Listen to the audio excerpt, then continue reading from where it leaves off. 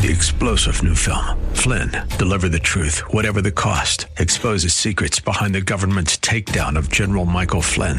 Flynn knew what the intel world had been up to. He ordered the first audit of the use of contractors. This set off alarm bells. He told the truth. He was the most dangerous person for Donald Trump to hire. They had to get rid of Flynn.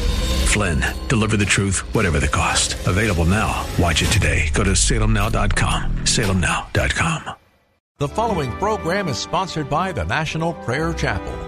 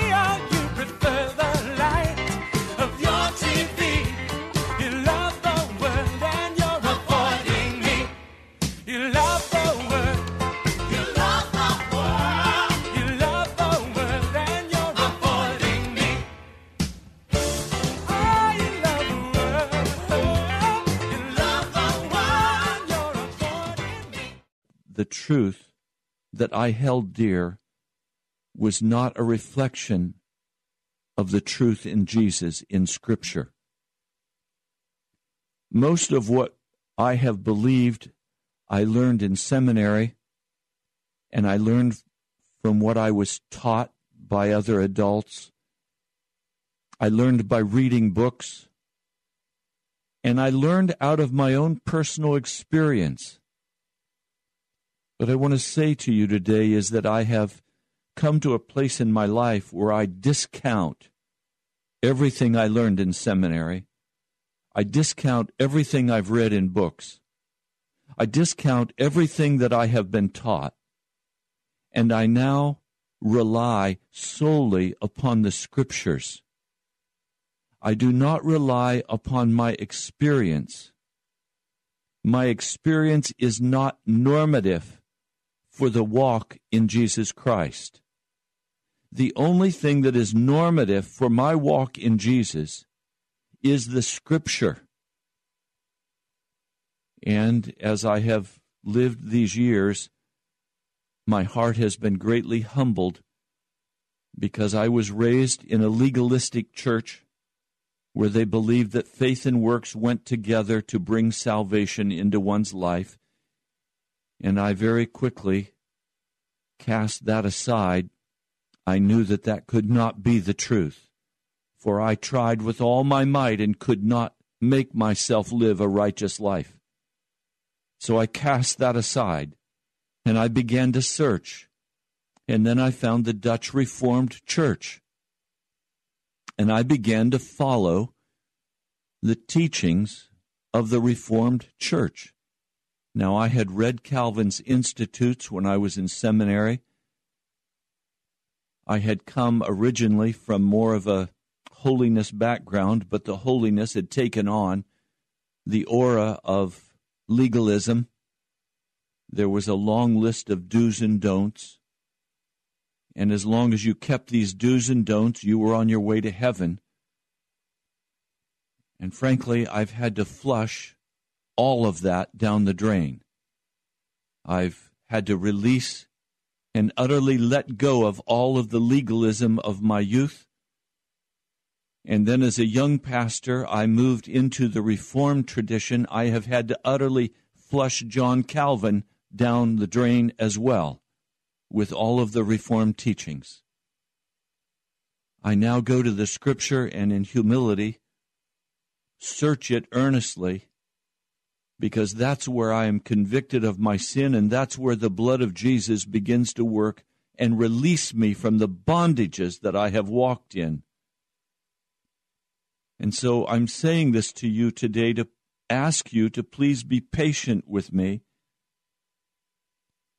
and to also lay aside what you have held so firmly to and what you have believed out of what you have been taught. I ask you, please go get your Bible. If you don't have a Bible close by, you should have. But if you don't, take a pen and pencil and jot down the scriptures that I'm going to be sharing with you today. We will read them carefully and in context, and you may be quite surprised by what they will reveal.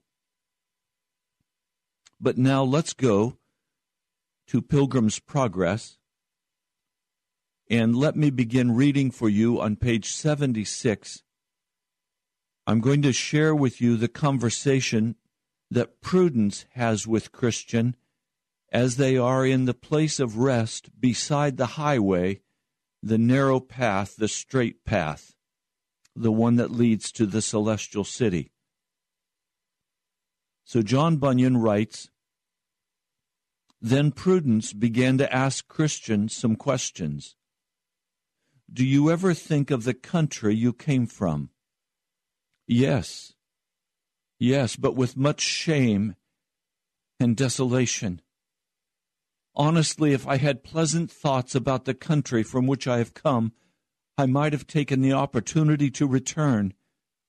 But I desire a better country, one that is heavenly." Prudence asked further, "Do you still carry some of the baggage from the place you escaped?" "Yes, but against my will. I still have within me some of the carnal thoughts that all of my countrymen as well as myself have delighted with. Now all those things cause me to grieve. If I could master my own heart, I would choose never to think of those things again.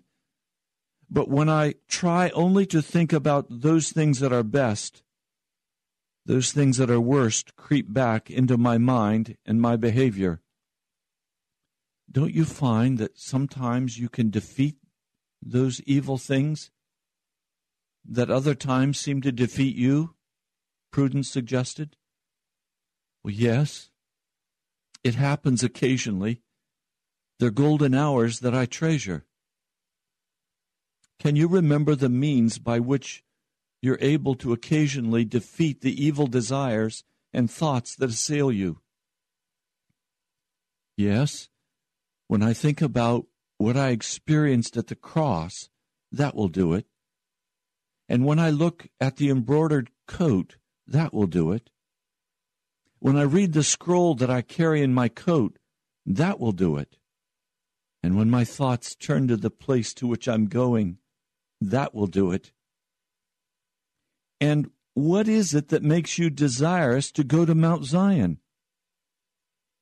"Why, it's there that I hope to see alive my Savior who hung dead on the cross. It is there that I hope to be rid of all these things that to this day are annoyances to me. They say that in that place there's no death, and I will dwell there with the company that I like best. For to tell you the truth, I love him because he eased me of my burden. I'm weary of my inward sickness. I'm weary of my inward sickness. I desire to be where I will die no more with a company that will continually cry, Holy, holy, holy. Then Charity said to Christian, Do you have a family? Are you a married man? I have a wife and 4 small children. Why did you not bring them with you? Charity asked. Then Christian wept and said, Oh, how willingly would I have brought them along, but they were all completely against my going on this pilgrimage. But you should have talked to them and should have tried to show them the danger of being left behind. I did. I told them that God had shown me many things regarding the destruction of our city, but they treated me like I was jesting, and they did not believe me. Did you pray to God that he would bless your counsel to them? Oh, yes, I did, and with much pleading. As you can imagine, my wife and poor children are very precious to me. Did you tell them of your own sorrow and fear of destruction? Yes, over and over and over. They came also to see the fear in my face, in my tears, and also in my trembling under the apprehension of the judgment that hung over our heads. Unfortunately, all of this was not enough to convince them to come with me. Well, what did they say for themselves? What reason did they give for not coming with you? My wife was afraid of losing this world, and my children were swayed by the foolish delights of youth. So by one thing or another, they left me to make this pilgrimage on my own. But couldn't they see the vanity of life in the city of destruction, and how your life had changed for the better as you prepared to leave? Couldn't you convince them how foolish it was to stay and how much better it would be for them to come along with you? Yes, although I cannot commend my life, for I am conscious of my many failings. I know that a man, by the witness of his life, may overturn any persuasive arguments he may make. Yet I can say that I was very careful not to give them any occasion for offense by my own actions. I did nothing to give them cause for not coming on this pilgrimage, and it was for this very thing that they found fault with me. They complained that I was too precise, and that I denied myself things for their sakes in which they saw no evil. I think I can say that what they saw in me was what hindered them. It was my great concern that I not sin against God or do any wrong to my neighbor. Charity said, Indeed, Cain hated his brother because his own works were evil and his brother's righteous. And if your wife and children have been offended with this, they show themselves to be implacable to good, but you will have delivered your soul from their blood. Now, I want to go back and I want to address some of these questions that have been raised. It's obvious that John Bunyan was a Reformed Baptist, and under questioning by Patience, he says that these things, these carnal things, creep back into his mind and into his behavior.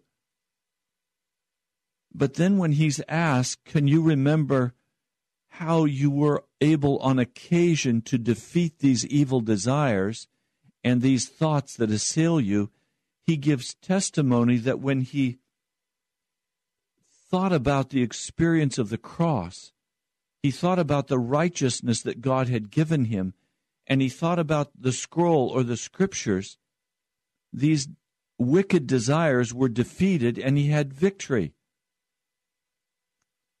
Now the question, well, no, let me put it this way. It's obvious that John Bunyan in this situation, and you'll note even later when I move on into the next volume called Christiana, where John Bunyan gives the story of Christian's wife and children as they then decide to follow also the narrow path, you'll find that John Bunyan still believed in imputed righteousness.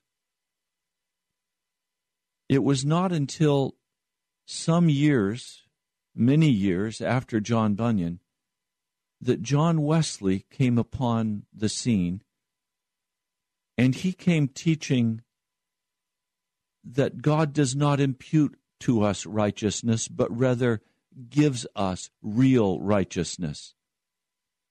This was a wonderful revelation to me. It was a releasing of bondage for me. You remember there was much disagreement between some of the leaders of the revival during John Wesley's time. But there was one solid agreement, and that was that sin was not allowed to remain in the life of the Christian. He had to walk free of that sin. Now, John Wesley takes it a step further and says that a man needs to be and can be entirely sanctified, made entirely clean, so that day after day our experience is one of victory and not of defeat. So today I'm not going to come and argue for defeat. I'm going to argue instead from the Scriptures for wonderful, life-changing victory through the power of the blood of Jesus Christ. Now, please, let's be very clear that I am not saying in any manner that through the law one can accomplish entire sanctification. The Scriptures do not teach that. Entire sanctification comes by the power of the blood of Jesus Christ. The victory is granted as every bondage of sin is broken. Now, many of you hesitate. If I were to press you hard on your walk with Jesus, you would no doubt be more comfortable dancing away from that subject with some platitude of religion or some truth of Scripture than you would be in dealing honestly with me regarding the condition of your life. I understand that. But that does not mean that that life condition that you're guarding and hiding is normative for Scripture or the Christian walk. We have minimalized sin and its deadly effect as it turns us aside from victory in Jesus. And we have made weak excuses that a Christian cannot stop sinning. He must always sin. And Jesus covers our sin. It was even last night. A dear brother said to me, I am covered by the blood of Jesus. But again, let's remember, it was in the old covenant that the sins were declared covered, and a man was declared righteous, because the blood of bulls and goats could not change a man's heart. You have no sins removed and forgiven by the blood of a bull or a goat, or a sheep or a lamb. It was not until Jesus died on Calvary that men were now no longer declared righteous, they were made righteous. But let's go directly to the Scriptures, and I'm going to give you a number of passages not picking one here and there, but literally walking through in context these wonderful truths of Scripture. I'm going to begin in Romans, the 5th chapter, Romans 5, verse 8. And while you're looking that up, I want to quickly give you the telephone number in studio.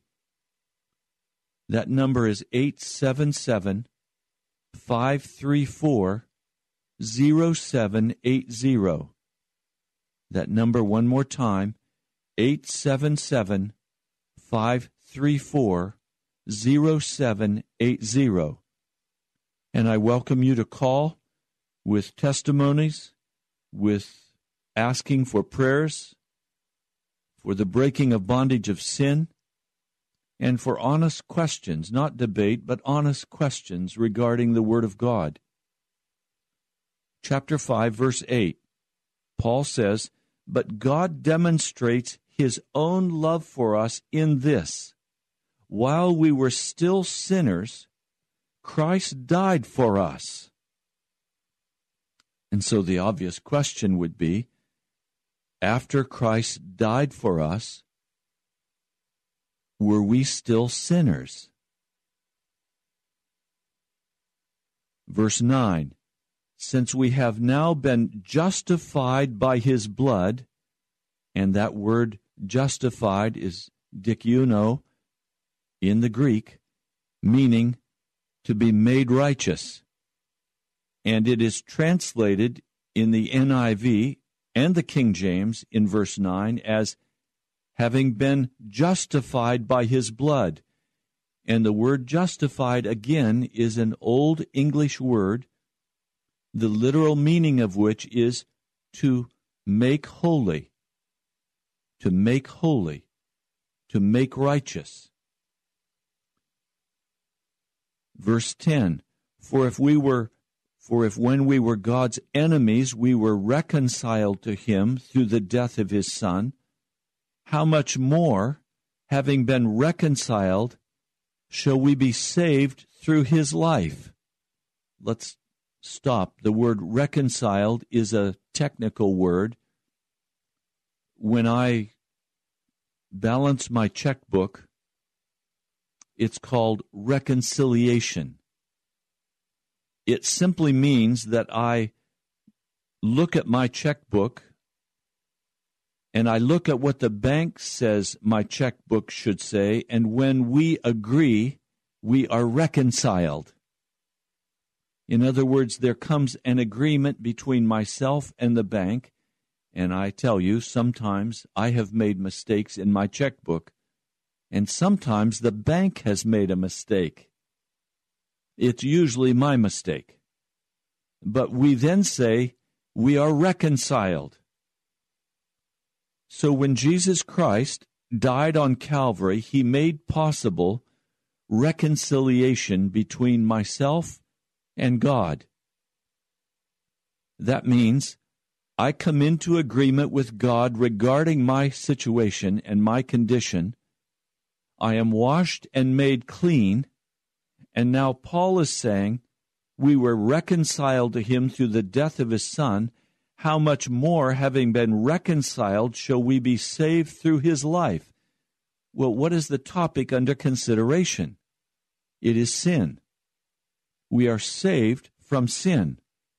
But let's continue in verse 12. Therefore, just as sin entered the world through one man, and death through sin, and in this way death came to all men because all sinned. For before the law was given, sin was in the world. But sin is not taken into account when there's no law. Nevertheless, death reigned from the time of Adam to the time of Moses, even over those who did not sin by breaking a command, as did Adam, who was the pattern of the one to come.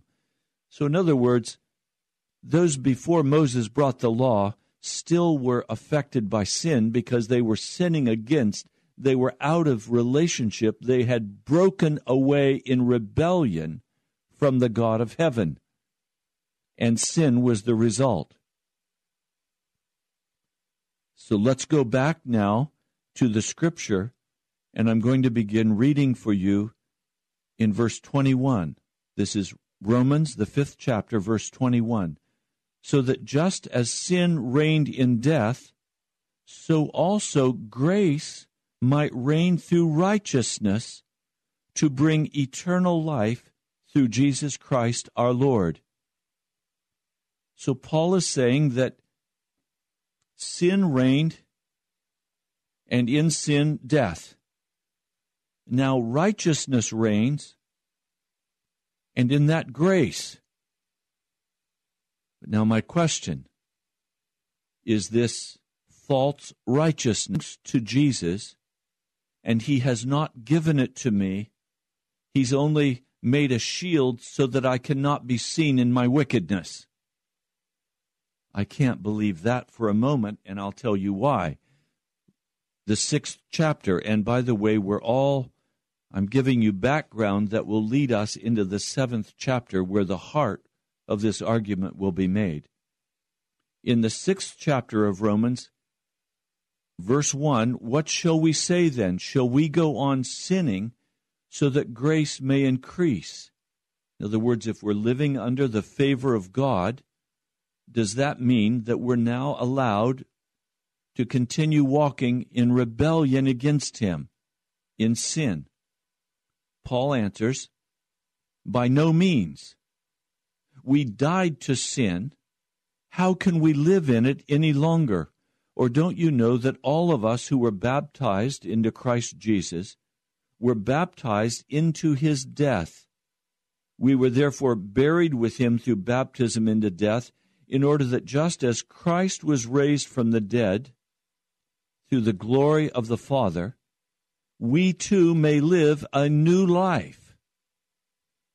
If we're living the same life of sin, it's not a new life. But we are given a new life. The next verse, verse 5, if we have been united with him like this in his death, we will certainly also be united with him in his resurrection. For we know that our old self was crucified with him so that the body of sin might be done away with. And literally, in the Greek, it's stronger than that. It's not just done away with, it is destroyed. It is utterly annihilated, so that the body of sin might be utterly done away with or utterly annihilated, removed, that we should no longer be slaves to sin, because anyone who has died has been freed from sin. Now, I didn't say that. The Scriptures say that. So let me be very blunt, and then you're going to want to follow carefully. If you are still walking in sin in your life, it is because you have not yet fully died out to the flesh. That is a condition of grave consequence, for it is required to enter into heaven that we fully die out to the flesh. I'll read that for you in just a moment. Verse 7, because anyone who has died has been freed from sin. Now, if we died with Christ, we believe that we also will live with him. For we know that since Christ was raised from the dead, he cannot die again. Death no longer has mastery over him. The death he died to sin once and for all. But the life he lives to God. So in the same way, count yourself. The word count here is literally inventory. Take an inventory of your life. Are you dead to sin? Or does sin still reign in your body? And are you making excuses for it? I tell you, I hear all the time from Christians saying foolish things like, I can't help myself from sinning. I'm a sinner, and Jesus has saved me, and I'm covered by his blood, but I'm going to be sinning until the day I die. That person is not on the narrow path to heaven. They have not come in by the narrow gate. They have crawled over the wall and are now walking on the narrow path, but they will end in destruction. There must come a time when we finally are willing to deal with the sin question in our hearts.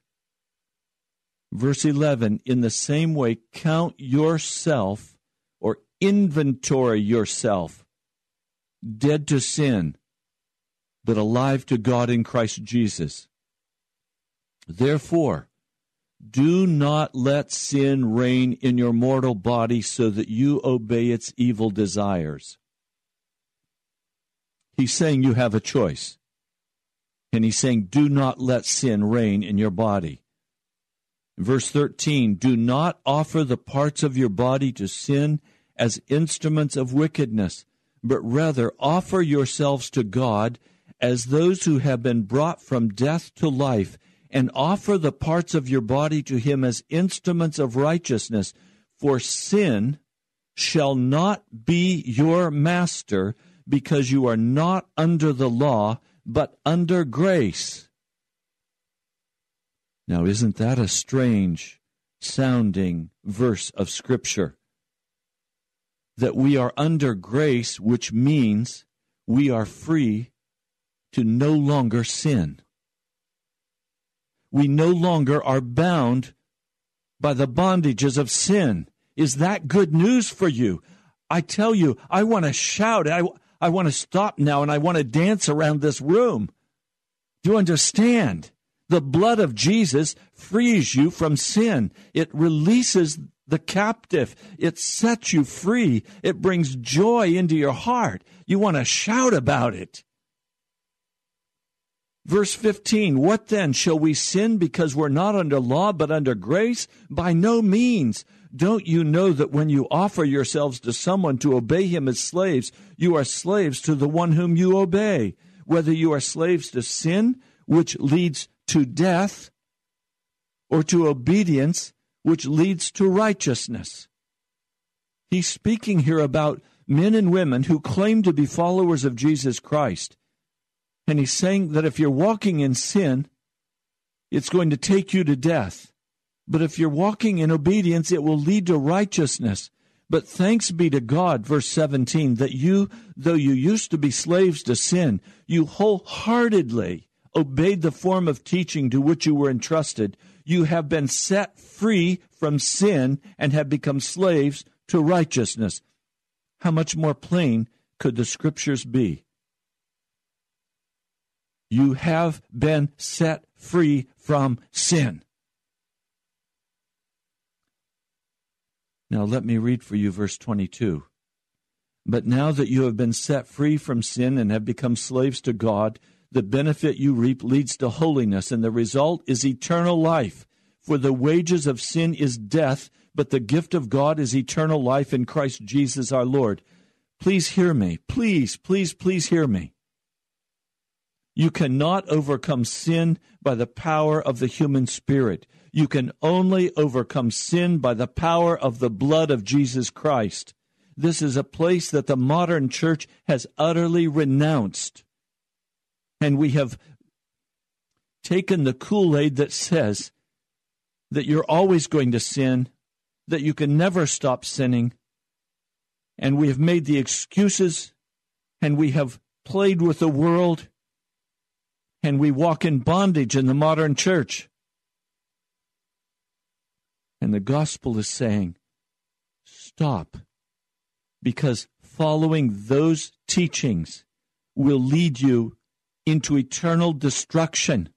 You cannot make the pilgrimage to the holy city. You cannot go to Mount Zion, to the celestial realm. You will never get there. You will never go to heaven walking in known and willful sin and rebellion against God. You simply can't get there doing that. The scriptures that I've read for you are very clear on this matter. Now let's go to chapter 7, because this is where many have gone and pulled this passage out of context. I want to share with you the first part of chapter 7. Do you not know, brothers, for I am speaking to men who know the law, that the law has authority over a man only as long as he lives? So when we die for Jesus Christ, we are crucified with him. We are no longer under the law. Verse 4, so my brothers, you also died to the law through the body of Christ, that you might belong to another, to him who was raised from the dead, in order that we might bear fruit to God. For when we were controlled by the sinful nature, the sinful passions aroused by the law were at work on our bodies, so that we bore fruit for death. But now by dying to what once bound us, we have been released from the law, so that we serve in the new way of the Spirit and not in the old way of the written code. We no longer walk, when we are Christians, under the law. If you are not a Christian, you are under the penalty of the law, and you will face the judgment, and you will be cast into hell.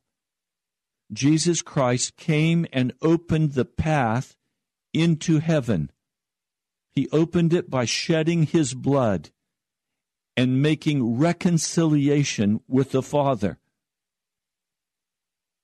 Now, please, let's go to this very misunderstood portion of Scripture in Romans, the 7th chapter.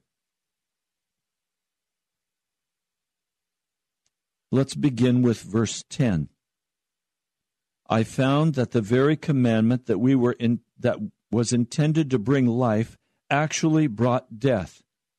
For sin, seizing the opportunity afforded by the commandment, deceived me, and through the commandment put me to death. So then the law is holy, and the commandment is holy and righteous and good. Did that which is good then become death to me? By no means, but in order that sin might be recognized as sin, it produced death in me through what was good, so that through the commandment, sin might become utterly sinful. We know that the law is spiritual, but I am unspiritual, sold as a slave to sin. Now again, many take this passage out of context and say that Paul is saying that he is unspiritual and sold as a slave to sin, even while he is now, by his own testimony that I have just read you, no longer under the law. He has been released from the law. He has died to the law. He has been crucified with Christ. He no longer lives, but Christ now lives in him. Even with that wonderful testimony, people now want to twist this because he's speaking in the present tense. This is in the Greek called an analytic, present, historical, present passage. This is when he speaks in the present tense about a past tense situation. I'm going to show you again, without any question, that Paul is not saying that a Christian is unspiritual and sold as a slave to sin. Verse 15, he says, I do not understand what I do. For what I want to do, I do not do, but what I hate to do. And if I do what I do not want to do, I agree that the law is good. As it is no longer I myself who do it, but it is sin living in me. I know that nothing good lives in me, that is in my sinful nature. But that sinful nature, by Paul's own testimony, has now been put to death. It is now removed. He now walks in righteousness before God. He now offers his body as a slave to righteousness. But let me speak to some of you. You often get drunk. You often do drugs. You often are in a relationship with a man or a woman with whom you are not married, committing fornication, adultery. You're living a wicked life. You know you're living a wicked life. I know by saying this I'm not offending you because you know I'm only speaking the truth. You are under the law, and the penalty of the law will finally rest upon you in that great day of judgment. That's why John Bunyan wrote Pilgrim's Progress to say we must escape from the city of destruction where every unclean thing goes on. And believe me, those who live in the city of destruction often try to improve their lives. They may say, okay, I'm going to go on a vegan diet. I'm going to take serious my weight. I'm going to get my health under control. I'm going to drink less. Okay, I'm living in sin. I'm going to move away from that just a bit. But God understands I can't help myself. This is just who I am. Well, that is just who you are, and you are living in the city of destruction, and God's judgment will fall upon your life, and you will be cast into hell and live eternally under punishment if you do not receive from the Lord Jesus the sacrifice he gave on Calvary. But now also, let's continue reading. I want you to hear what Paul says. Verse 19, for what I do is not the good I want to do. No, the evil I do not want to do. This is what I keep on doing. Now, if I do what I do not want to do, it is no longer I who do it, but sin living in me that does it. So I find this law at work.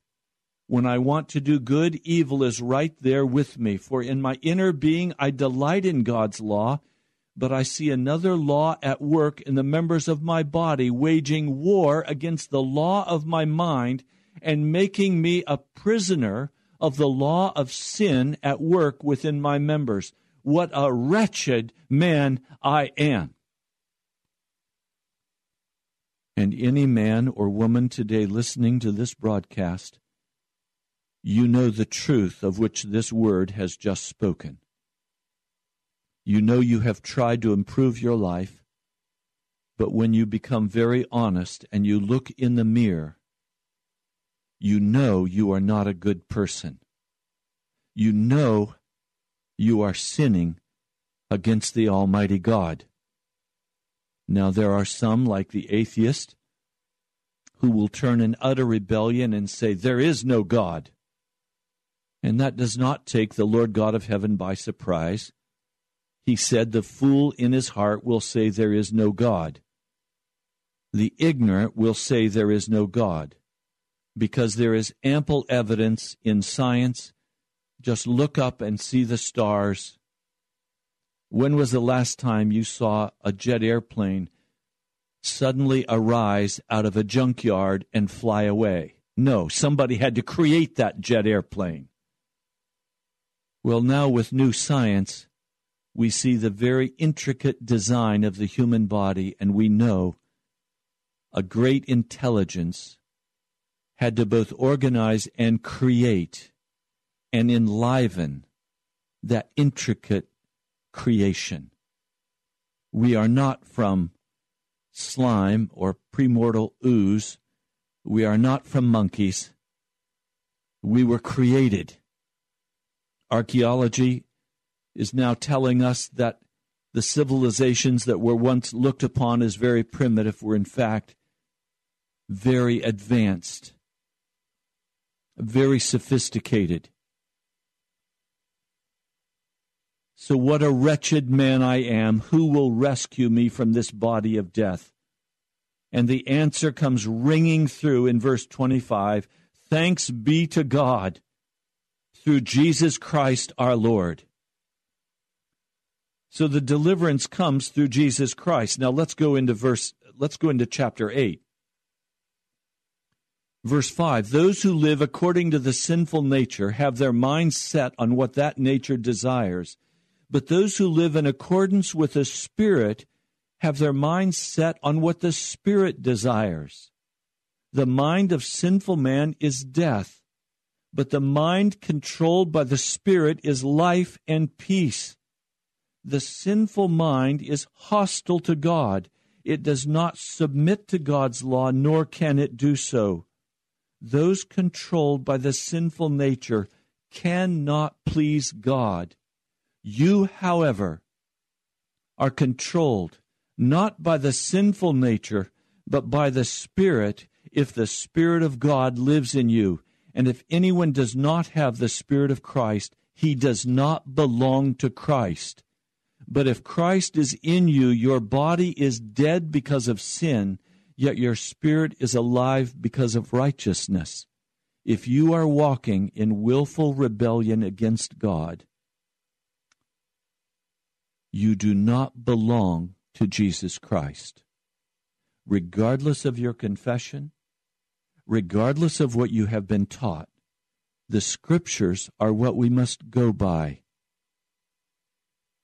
Verse 13, for if you live according to the sinful nature, you will die. But if by the Spirit you put to death the misdeeds of the body, you will live. Because those who are led by the Spirit of God are sons of God. Now let me very quickly go to one more passage. It's found in the first epistle of John in chapter 3.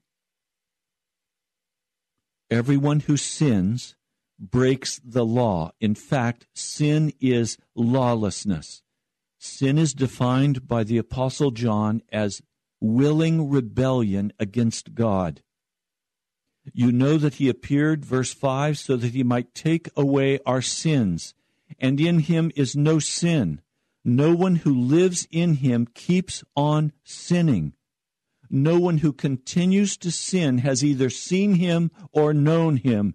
Dear children, do not let anyone lead you astray. He who does what is right is righteous, just as he is righteous. He who does what is sinful is of the devil, because the devil has been sinning from the beginning. The reason the Son of God appeared was to destroy the devil's work. No one who is born of God will continue to sin, because God's seed remains in him. He cannot go on sinning because he has been born of God. If you are continuing to walk in sin, you do not belong to Jesus Christ. But the good news is that can be changed. You can belong to Jesus Christ, and you can walk out of all willful sin against God, and you can live day by day in the full victory of righteousness. Now, that's all the time we have for today. My name is Ray Greenley. I'm pastor of the National Prayer Chapel. Almighty God, these are hard words I've read from Scripture and very strange to the modern Christian's ears. I ask for a great conviction of concern and repentance to come upon each who has listened, who is not walking in the victory of the blood of Jesus. Thank you, Lord. I pray in your mighty name. Amen.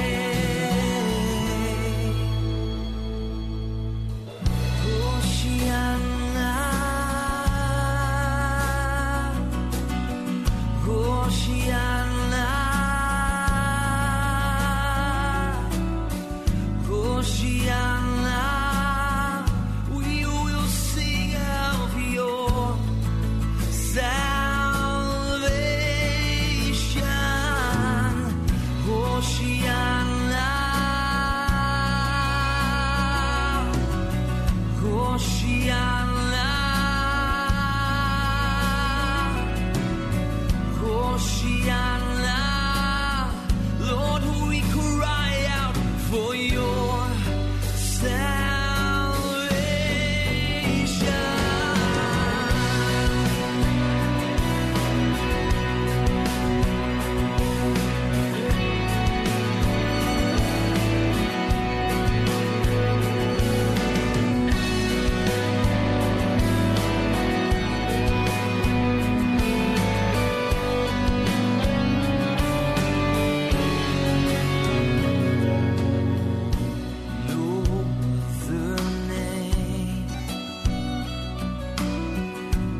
by which we are saved, but the name of the Lord.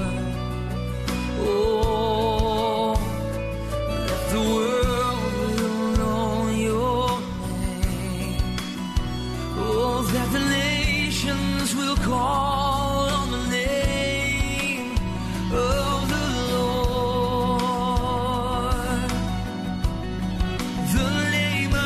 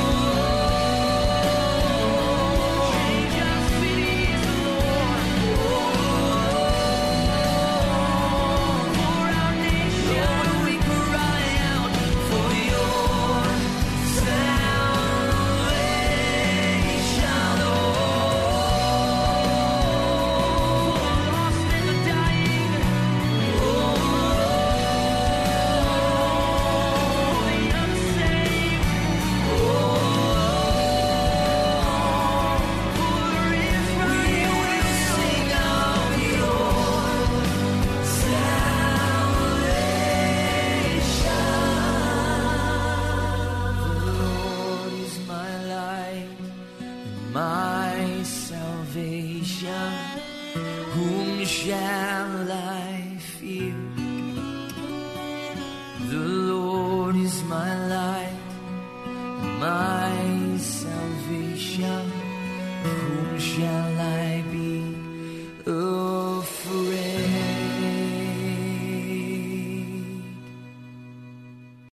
3-star General Michael J. Flynn, head of the Pentagon Intelligence Agency, knew all the government's dirty secrets. He was one of the most respected generals in the military. Flynn knew what the intel world had been up to. He understood its funding. He ordered the first audit of the use of contractors. This set off alarm bells. The explosive new documentary, Flynn, Deliver the Truth, Whatever the Cost, uncovers the facts behind this scandal. Flynn told the truth. He was the most dangerous person for Donald Trump to hire. I find out the worst enemy that I'm going to face in my life is right here in America. They took my assessment and they wanted me to change it. And I was like, I'm not changing it. They had to get rid of Flynn. With in-depth interviews, archival footage, and never-before-seen personal records of the man behind the headlines. I just felt like I was drowning. Flynn, Deliver the Truth, Whatever the Cost. Available now. Watch it today. Go to salemnow.com. salemnow.com.